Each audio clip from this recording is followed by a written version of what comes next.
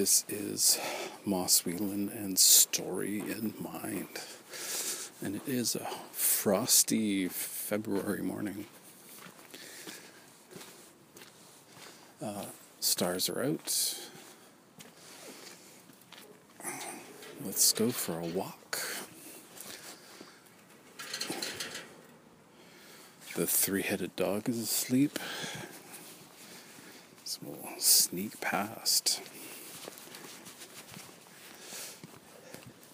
Okay, so topic is happily ever after. And more on the line of the ending of the book and not just a notion of, it's all wrapped up and it's good and, the protagonist has won and the antagonist has lost. Why, Moss? Why? Why would you say such a thing? Am I for, cultivating tragedy within the narrative? What I want to do is go right to Lord of the Rings, because at the end, it's not cut and dry. We have in a sense, a soldier returning from war who's been wounded, and the wound won't heal. Like, it's physically healed, but there's this damage done. Like, it still hurts. It's not going away. There's the psychological wound of what's happened, and so we're talking about Frodo. And Frodo lost, in a sense, right? He succumbed, and things could have gone really wrong. But say ultimately it wasn't him. And I remember reading somewhere that there was this question of okay, well, who was the hero? It was kind of accidental. And, is it Sam who's the hero of the story? But, we're set up to believe that it's Frodo. But that whole large denouement at the end of Lord of the Rings,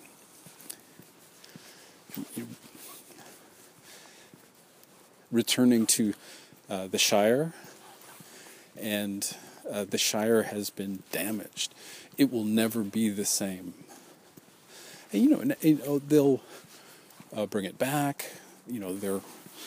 They've brought magic tree seeds with them, and I think it's Sam who goes around the Shire and is putting a little bit of magic dust wherever he goes. And this is all a good thing, but the ordinary world that they left has been damaged by Sharky, aka Saruman.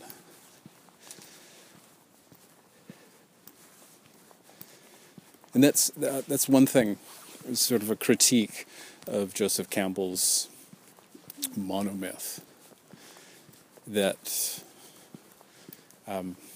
you return with the boon, the treasure, and perhaps save the day, but things will never be the same.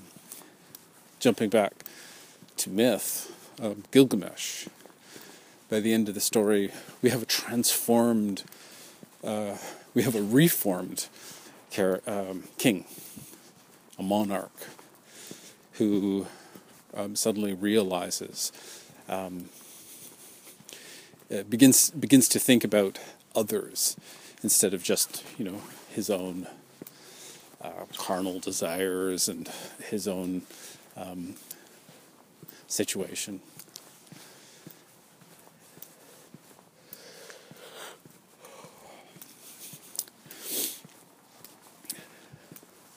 And I'm stuck. I was thinking earlier this morning about that return. That say, perhaps, say in a sense you don't get to return. I'm just thinking of an old childhood friend, Corby Cuff, and he said, "You can't go home. You can't go back." And I found that to be true. You sort of can't return. So, is it possible to make something else? Is it possible to be something else?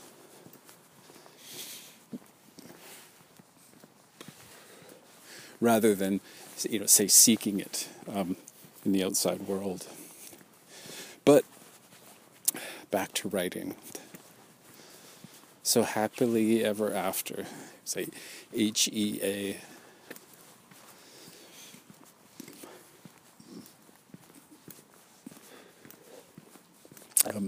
Even when we do have happily ever after, is it? There always seems to be a body count. There's deaths, such as... There seems to be, at the beginning of the fairy tale, there's a father or a mother or parents, someone in the family perishes. And the protagonist is handed over or adopted, or their situation changes, but they can't go back. And even say, if they did manage to sew up everything, get back what they had lost, there's still the shock and the knowledge that life is unstable. And earlier this morning I was thinking of the sacrifice that is required if you're doing 3-act structure and going through this death and rebirth at the crisis point.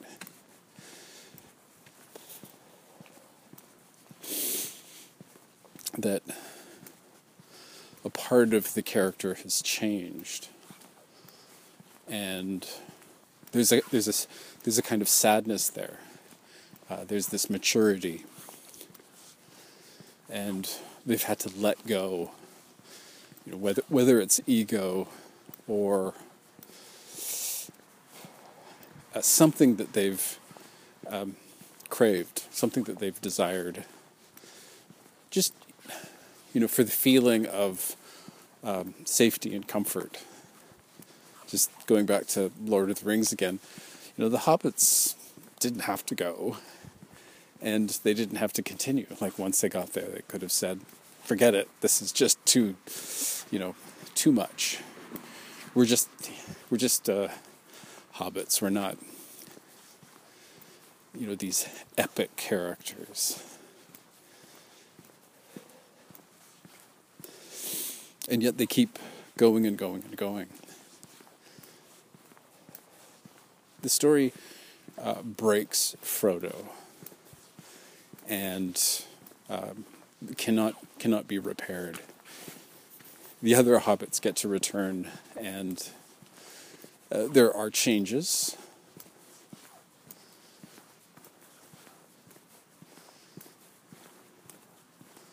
And going back to the beginning, there's this naive notion of, say, glory and wanting to run off and join the war, but not really not being realistic. It's a story, the reality of violence and death is, distant. I think for,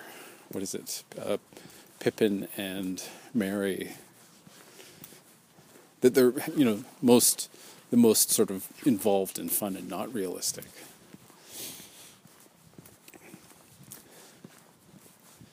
But at the end of the story, they too have transformed. They've seen terrible things, and their existence in the Shire, growing up in Hobbiton, it hasn't prepared them for the reality and the stark reality.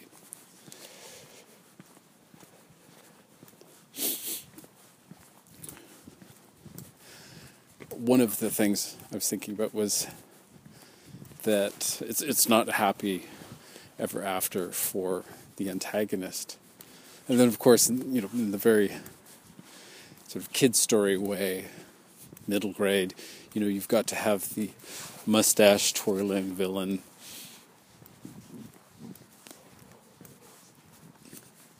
Whereas later, things get complicated, and moving into young adult and then adult fiction, that I wonder if we could call it mature fiction instead, but it's too late anyway. So I don't think they even categorize it as adult. They just say fantasy, sci-fi, mystery.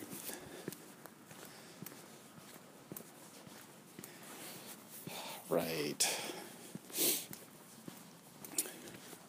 So the villain of the piece. And it's, unless you're doing a tragedy, it's not happy ever after for the villain. Why should it be?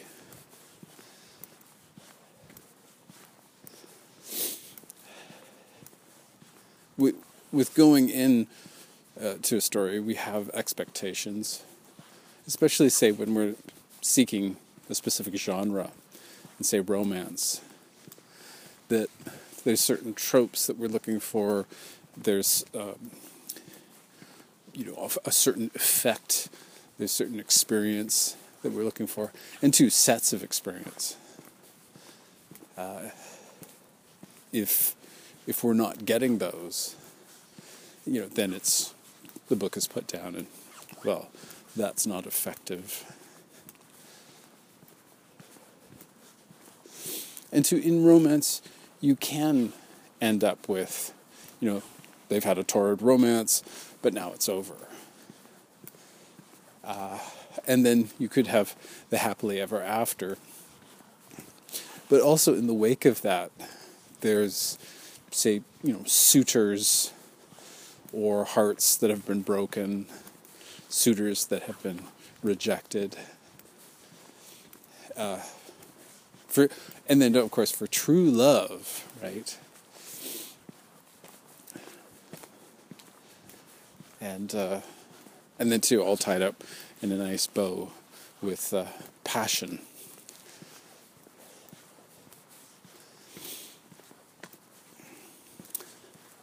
There's a kind of, I've talked about it before, this sort of codependent air about the happily ever after, and a desire for something that doesn't exist, not in the real world.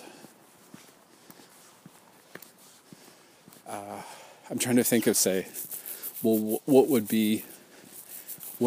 are examples of that, where you're actually happy, you're at the end of something, and two, that's the thing. Life ends, when you pass away into the great beyond. And, that's our, true ending, the actual ending of one's own story. Versus these these divisions of life.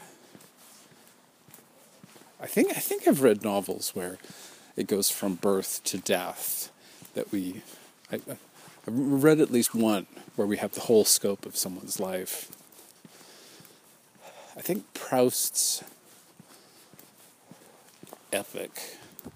So this is a French writer, and he bites into a cookie called a Madeleine, and then he's all over the place. He's flashing back to the past. I think it might be all past, but there's a lot of unpacking and thinking about events that have happened. But also we don't get this, flash forward to the future.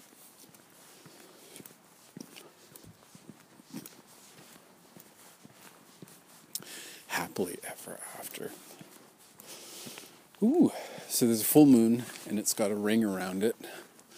This strange, gasoline kind of rainbow.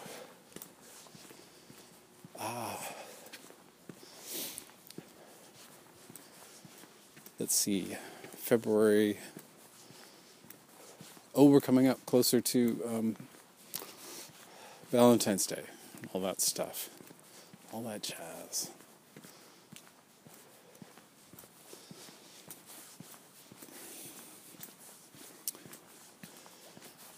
I noticed, I think it was last week, that there was an astronaut who'd been up. I think it might have been, a female astronaut had been up in space for the longest. It could have been, ever, like the longest ever an astronaut was in space. But they came back to Earth via Russia. That was interesting. And just considering the stress between the United States and Russia right now. It's like enemies, and yet they still, are doing the International Space Station together. Okay. Happily ever after. And that's one thing about the happily ever after is that, the couple get together. What is it called in Shakespeare? Star-crossed lovers. Star-crossed. Destined. Meant to be. Fated. So they're together. But, like say, do they go to couple counseling? Are they getting some good advice from, some kind of mentor?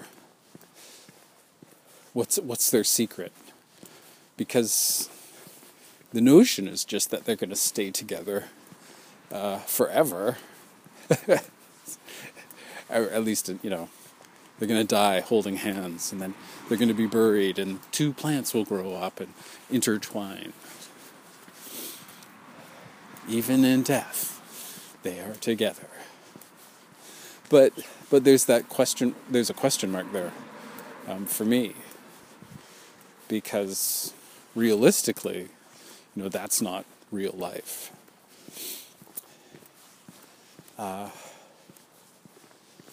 And it would be fantastic if encoded in those stories was the reality of it. And I guess because it's a fantasy, it's kind of, that's the point. It's wish fulfillment. It's not the actuality. And I don't know about you, but say having crushes, things like that. There's this quality of that you're not actually engaging with the real person, and instead it's this ideal that we've picked up somehow, that we've this person's going to fulfill, balance me out, etc., etc.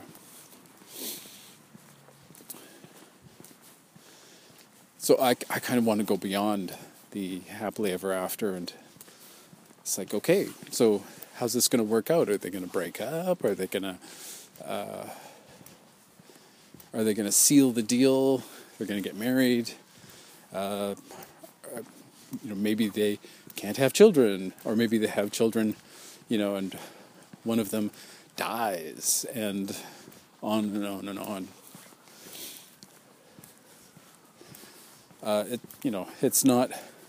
It's not a good story, and I guess too, it's that we're ending hot.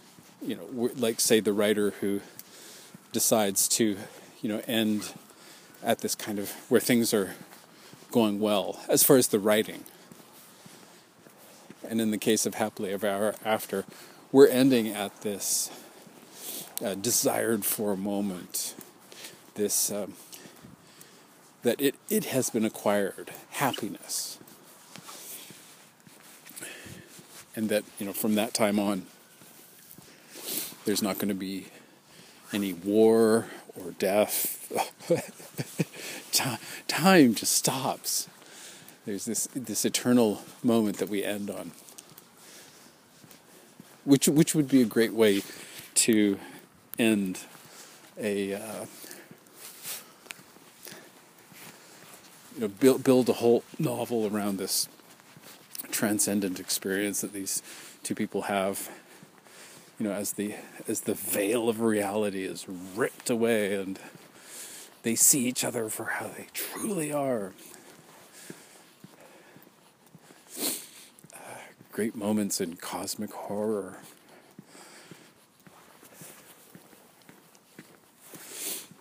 And I guess it's enough to say that we crave the happily ever after.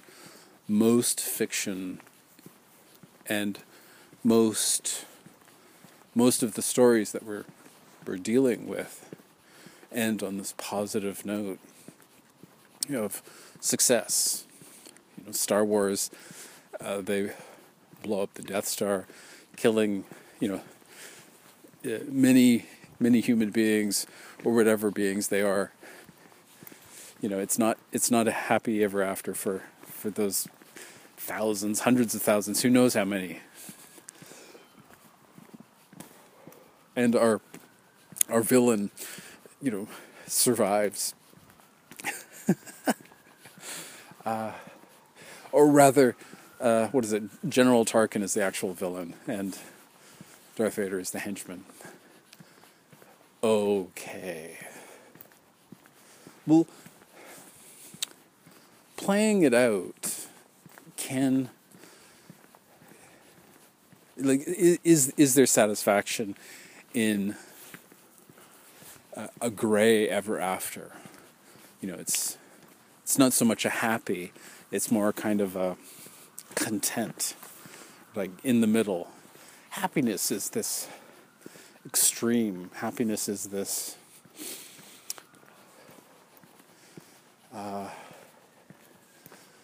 what is happiness? We leave it at this high point that is unrealistic. One of these two people, in the case of a romantic happy ever after, that someone's going to have a bad day.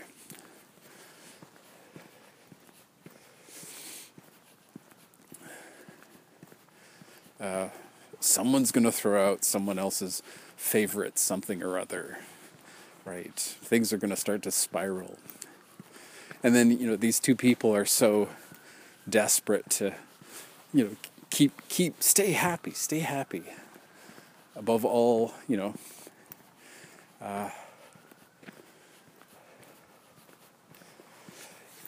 just thinking back though too, we're all setting each other up for this disaster, for this failure, and we're all celebrating the potential of, like say, the potential union, right? We have these, huge rituals. We have just even mating rituals. People going out, dressing up. Their cell phones, that's part of it. It's a status symbol. Do you have the latest one? Do you have the latest app? Etc., etc. Your online presence as this part of the mating ritual. And then too, not even just in the sense of mating, but in getting together with someone. It doesn't have to culminate in, a big marriage with, clothes, expensive clothing, and thousands of dollars worth of cake. So back to this notion of gray ever after. So this is in the territory of moral ambiguity. It's less black and white.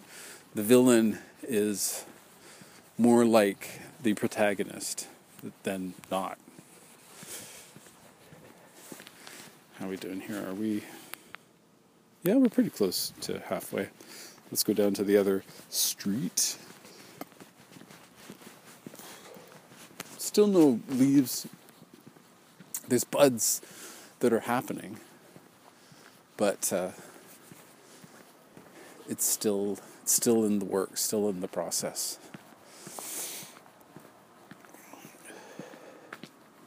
Okay. So what are gray characters?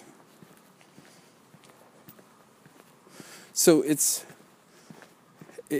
not this extreme of, oh, he's good, or she's good, and then vice versa. Oh, that character is bad. They are bad. The other is bad. The other with a capital O.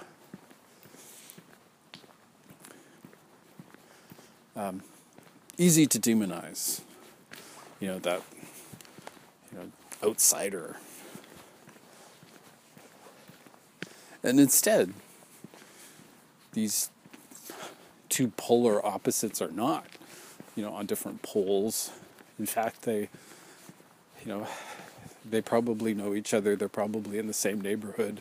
They probably are, speak the same language, and they're not so different.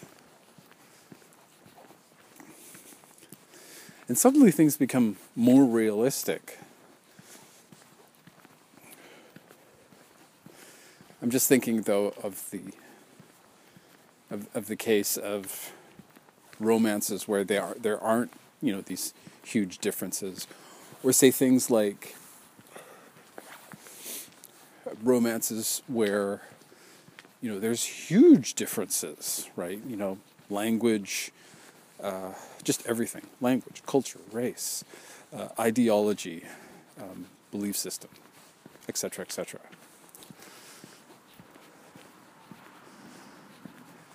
To erase, there are differences, but there are these similarities.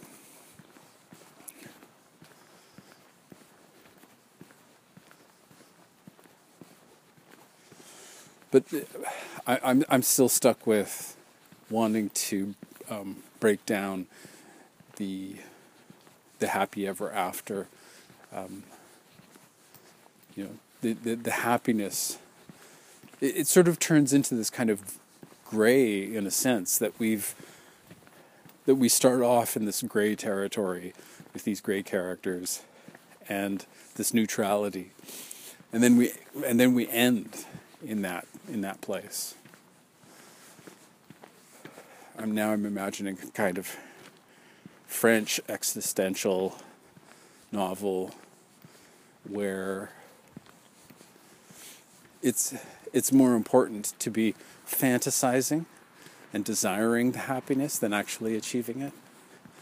That it might seem like a tragedy, but in the denouement we find that the characters are so happy, right? That they've achieved broken hearts, because now they can, well, that wasn't the one, right? That wasn't the perfect person for me. So obviously that perfect person is still out there, and so they can go back to their, romance novels and soap operas, and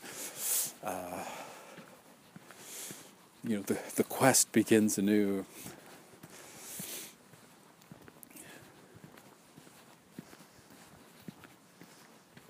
So back to the Grey characters and the Grey story. There's a kind of jaded quality to thinking about that say two people who are painfully aware of codependency. They know about that, and they also know about, say, the drive to eroticize, these biological impulses that we're at the mercy of. And then, of course, the sociological, right? Oh, you're not complete if you don't have someone, or if you're not, like Valentine's Day is just around the corner. And I'll hear things like, say, people who aren't in relationships will get together, and sort of be remorseful, or so there's that. Or say that they're finding someone to go on a date with, on that day, that it's important to be with someone, which for me goes back to reproductive narrative. Or, yeah, that's right, reproductive narrative.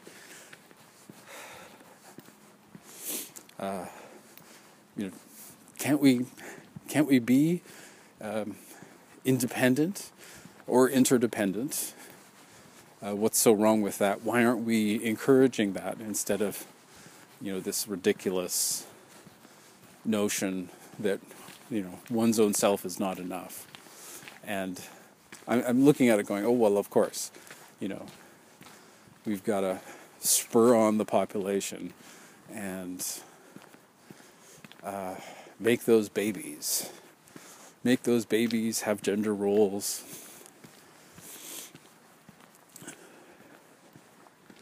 In order to populate.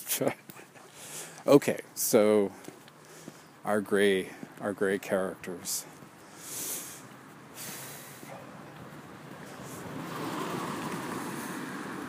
I'm just thinking of say, somebody who's ace, and that and by that I mean asexual, and that they could be going for a happy, for them, a happy ever after is something that, say, supports where they're at. Like, say, being asexual, an ace, that they would stay. They would want to, that's the happy for them.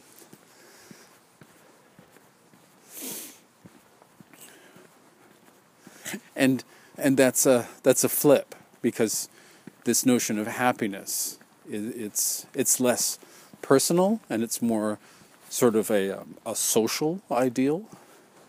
Well, you're happy if you have A, B, and C, not X, Y, and Z, or Z for Americans.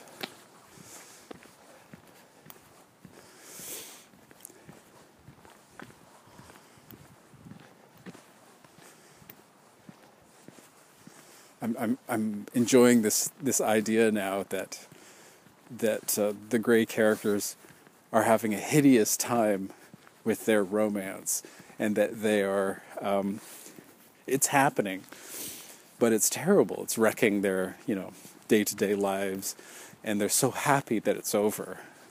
And then, of course, this overturns romance novels. Yes, okay. Moving on. Happily ever after. There's a question there too, I was heading towards, is a personal happy ever after. Even with thinking about that happy is this extreme, unattainable extreme. Because you'd have to say, that's impossible. How can you be happy all the time? No one would want to be around you. I remember that experience, being around some people and being happy, and they would sort of say, calm down. I went on vacation and came back, and people were upset, and I was reading it as, oh, you're jealous. I went off, I did this thing, and it was a moment of, well, we should do this because we're not going to. It probably won't happen again, or it might not happen again. So why not? Let's just go, do it, live. Pay the bills later, which of course is not always a good idea, but sometimes just go. And then I get back and people are upset. And too, even when I came back, it wasn't so much that I was happy, right? But it was just that I had unplugged, and did something else for a bit and then came back. So it was kind of like refreshed, rested, being surrounded by a different culture.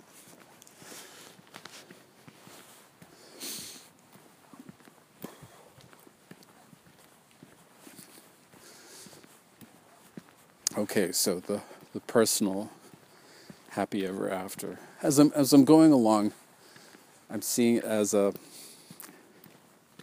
well, what about that? Can we go for a personal happy ever after versus an external happy ever after?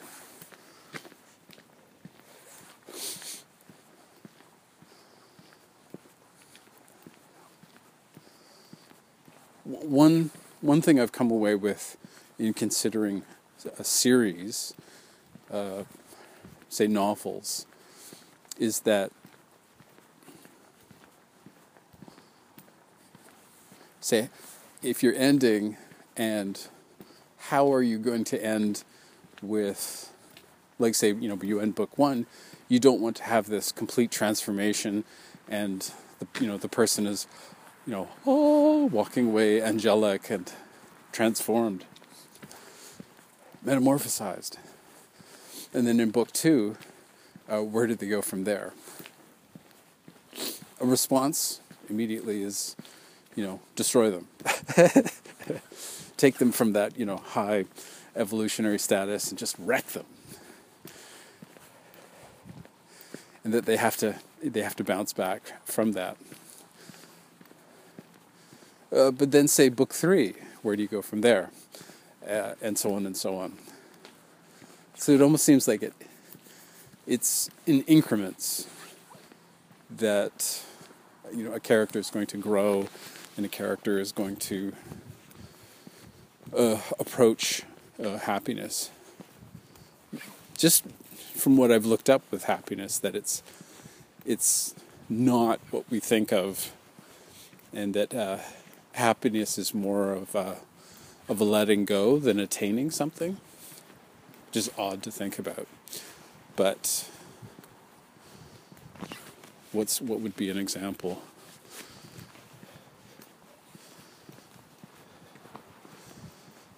I've mentioned a number of times desire leading to suffering, and sort of living in the notion that one does not have, and instead going for contentment, and you cover your bases, got enough food, got shelter, etc., and doing stuff that you enjoy. It's almost like a low-grade kind of happiness. It's not this, bewildering. What's it called when you're feeling like intoxicated, or you're feeling I think that's a good place to leave it. Just sort of overwhelmed with positive emotion, feeling so good, so great, versus doing something that is just for oneself, and it's pleasurable, but it's not sort of a devastating kind of pleasure.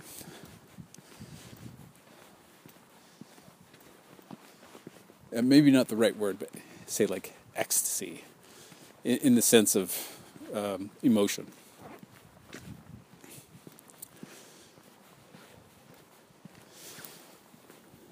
Okay.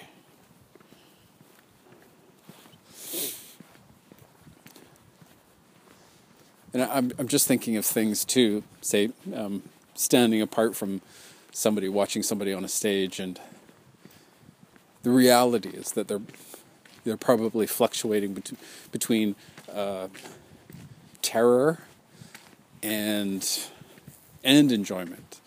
That they have, say, skills, talent to be up on stage doing whatever, versus the human terror of public speaking or performance. And I'm just thinking of various people who've anesthetized themselves so they can go up and do this stuff. Like, say, Judy Garland, for example. And there's probably more people that do than don't.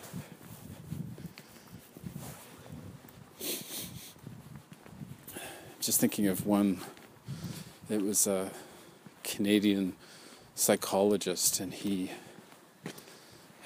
got addicted to, I think it was, I'm not sure if it was painkillers, but and so ended up in Russia doing this detox, and they actually put him in a coma to get him off this stuff. Peterson? Is it Jordan Peterson?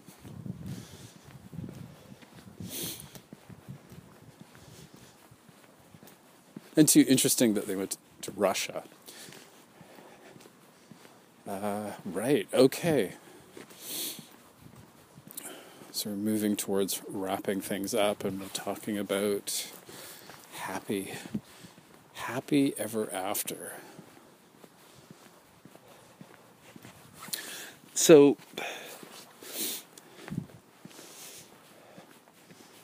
the happiness that we desire in our own lives is something that we expect more often than not. So then, why would tragedies exist at all? One reason I read in college was catharsis. That we want to see. We want to see rich people destroyed. We want to see corrupt people ruined. Even something like we want to see romantically happy people, devastated and heartbroken. Here's these people, they have the unattainable. They're in the 1%. I like the notion too of people who are, perfect for them, and they love each other. For example, is it Prince Harry? Anyways, there's a royal couple who've escaped the racism of England. England's not racist. Totally. As long as you're, British ethnicity, it's totally not racist. Okay. But anyways, so, this royal couple is now here in Canada, apparently, and what was my point? I'm I guess old enough and jaded enough to know the reality of their situation versus the fantasy that people keep pushing, right? They're so happy together. No, they're not. These people go to the bathroom just like anybody else, and they're just as messed up as anybody else. But they have money. Oh, I see. So that fixes everything. And two, it's just a question of time. They're like a ticking time bomb. And, what is it going to be? Divorce, assassination, extramarital affairs. Moss, you're so jaded. But it's important to, say in the sense of the, what's it called?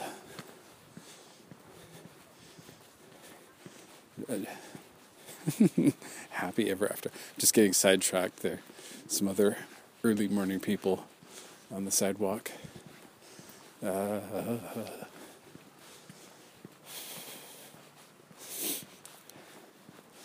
So where are we ending up?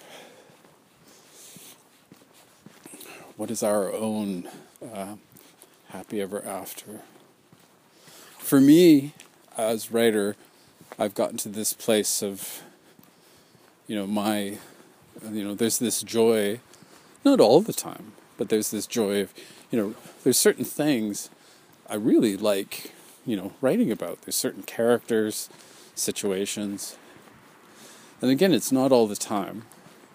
And it's not, this burnt out bliss of it's perfect. And I'll have glimpses. I'll have these moments where, it's, oh, this is great. But that's on a good day. And then it'll go back to the grind. I'll have arguments with other writers about, is it, we should just write what we want and not be thinking about, the reader. Or there's a reader out there for that kind of writing. Don't think about structure, et cetera, et cetera. Just first draft. Right. So where do we end up?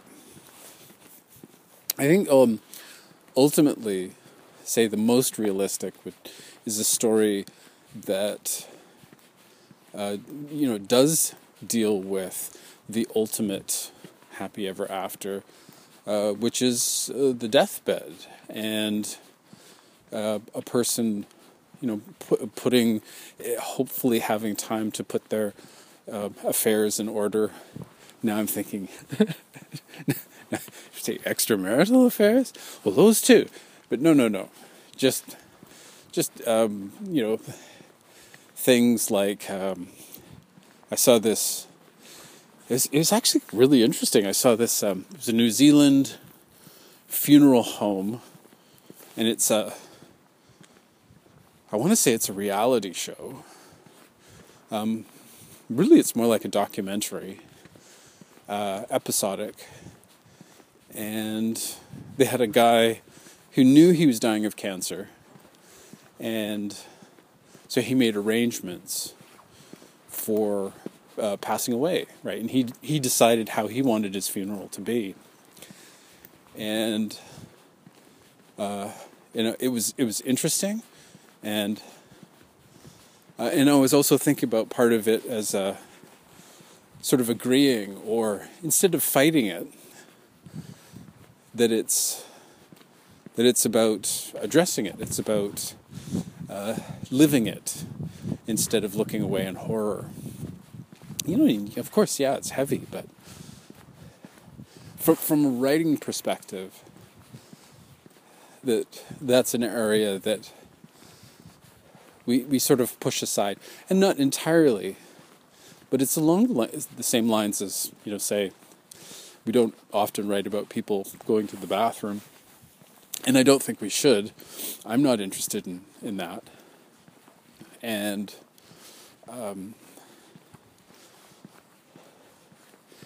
yet, right, the notion of reality or realistic writing. I just remember reading This was years ago reading Émile Zola, French, at least 100 years ago, maybe more. And there was this long scene of taking a bath using lye soap, which bleached the person's hair as a miner. I think the book was, it was Germinal. And the symbolism was they were coal mining, and so the Germinal is this germinating seed in the darkness. It's nice. There's a bit of poetry there, but the point it was making, this realism, this realistic stuff. Yes, you can have, you can have a happy ever after. I'm just thinking, but what is even more powerful than, quote unquote happy? What is it, say, perhaps to have access to the two characters or whoever the character is, and whatever the situation is, but say, casting it or surrounding it with this uncertainty instead of, a Walt Disney kind of, even Walt Disney has shifted away. The princess movies of, 60 years ago, 70 years ago, those, they've changed. And I think for the better. But say it speaks also to, say, the audience and the creators who have changed. We're shifting, this paradigm shift.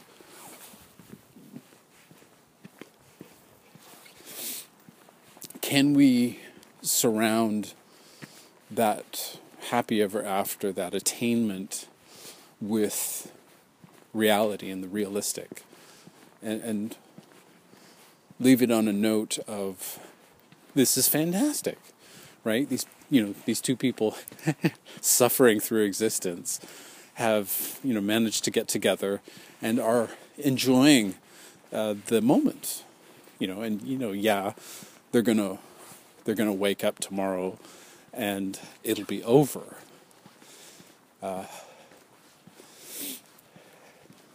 To me, that's more potent. To me, that rings true.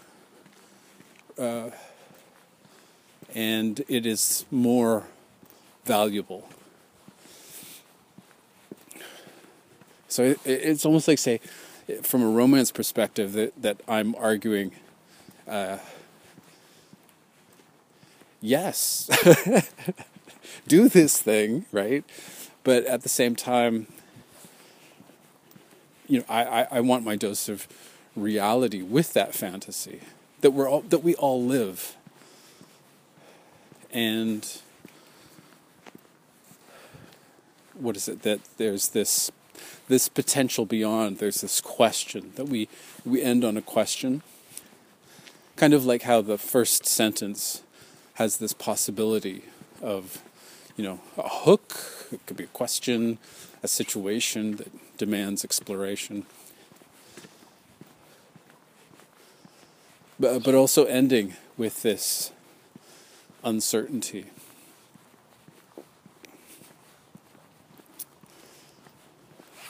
How are we doing? Oh yeah, just around the corner. Okay, I'm gonna start heading back now. And famous last words about happy ever after.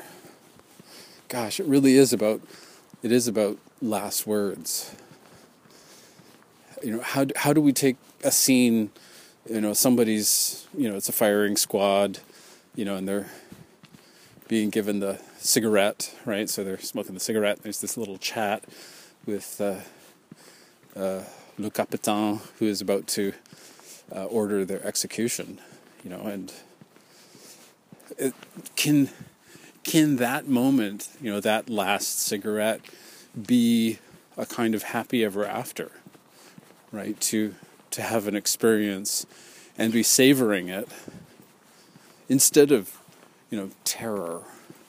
Or is it a mix? Is it sublime, both terrible and wonderful at the same time? And then just to end on that deathbed, deathbed scene, more stories like that, more stories that are considering our people dying, at whatever age, and to be embracing life in those last moments, and to be truly alive rather than terrified. And of course we don't want we don't want what is happening. But what is stopping us from joie de vivre, the joy of life, right up until the end, right? To be, the carpe diem, the cliche carpe diem, and that we truly are, in each moment savoring. Yeah, okay. I think that's a good place to end it on, and just this notion of that is a truer, more deep, personal, or say deeper, happy ever after, in a realistic sense. And just personally, just because it's confronting terror, and just refusing or even accepting, right? And just okay, this is happening. I'm going to do this. I'm doing this thing.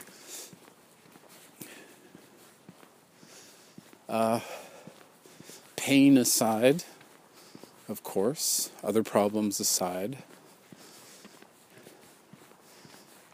But that's something, if not for myself, that's something to say, communicate, and to think about. And I can remember years ago, I was in my 20s, and imagining that, and say looking back over my life, and that I had achieved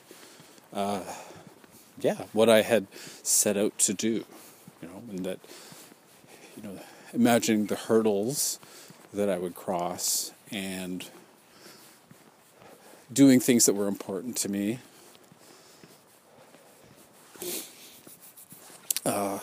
saying important things, such as this, what we're talking about right now.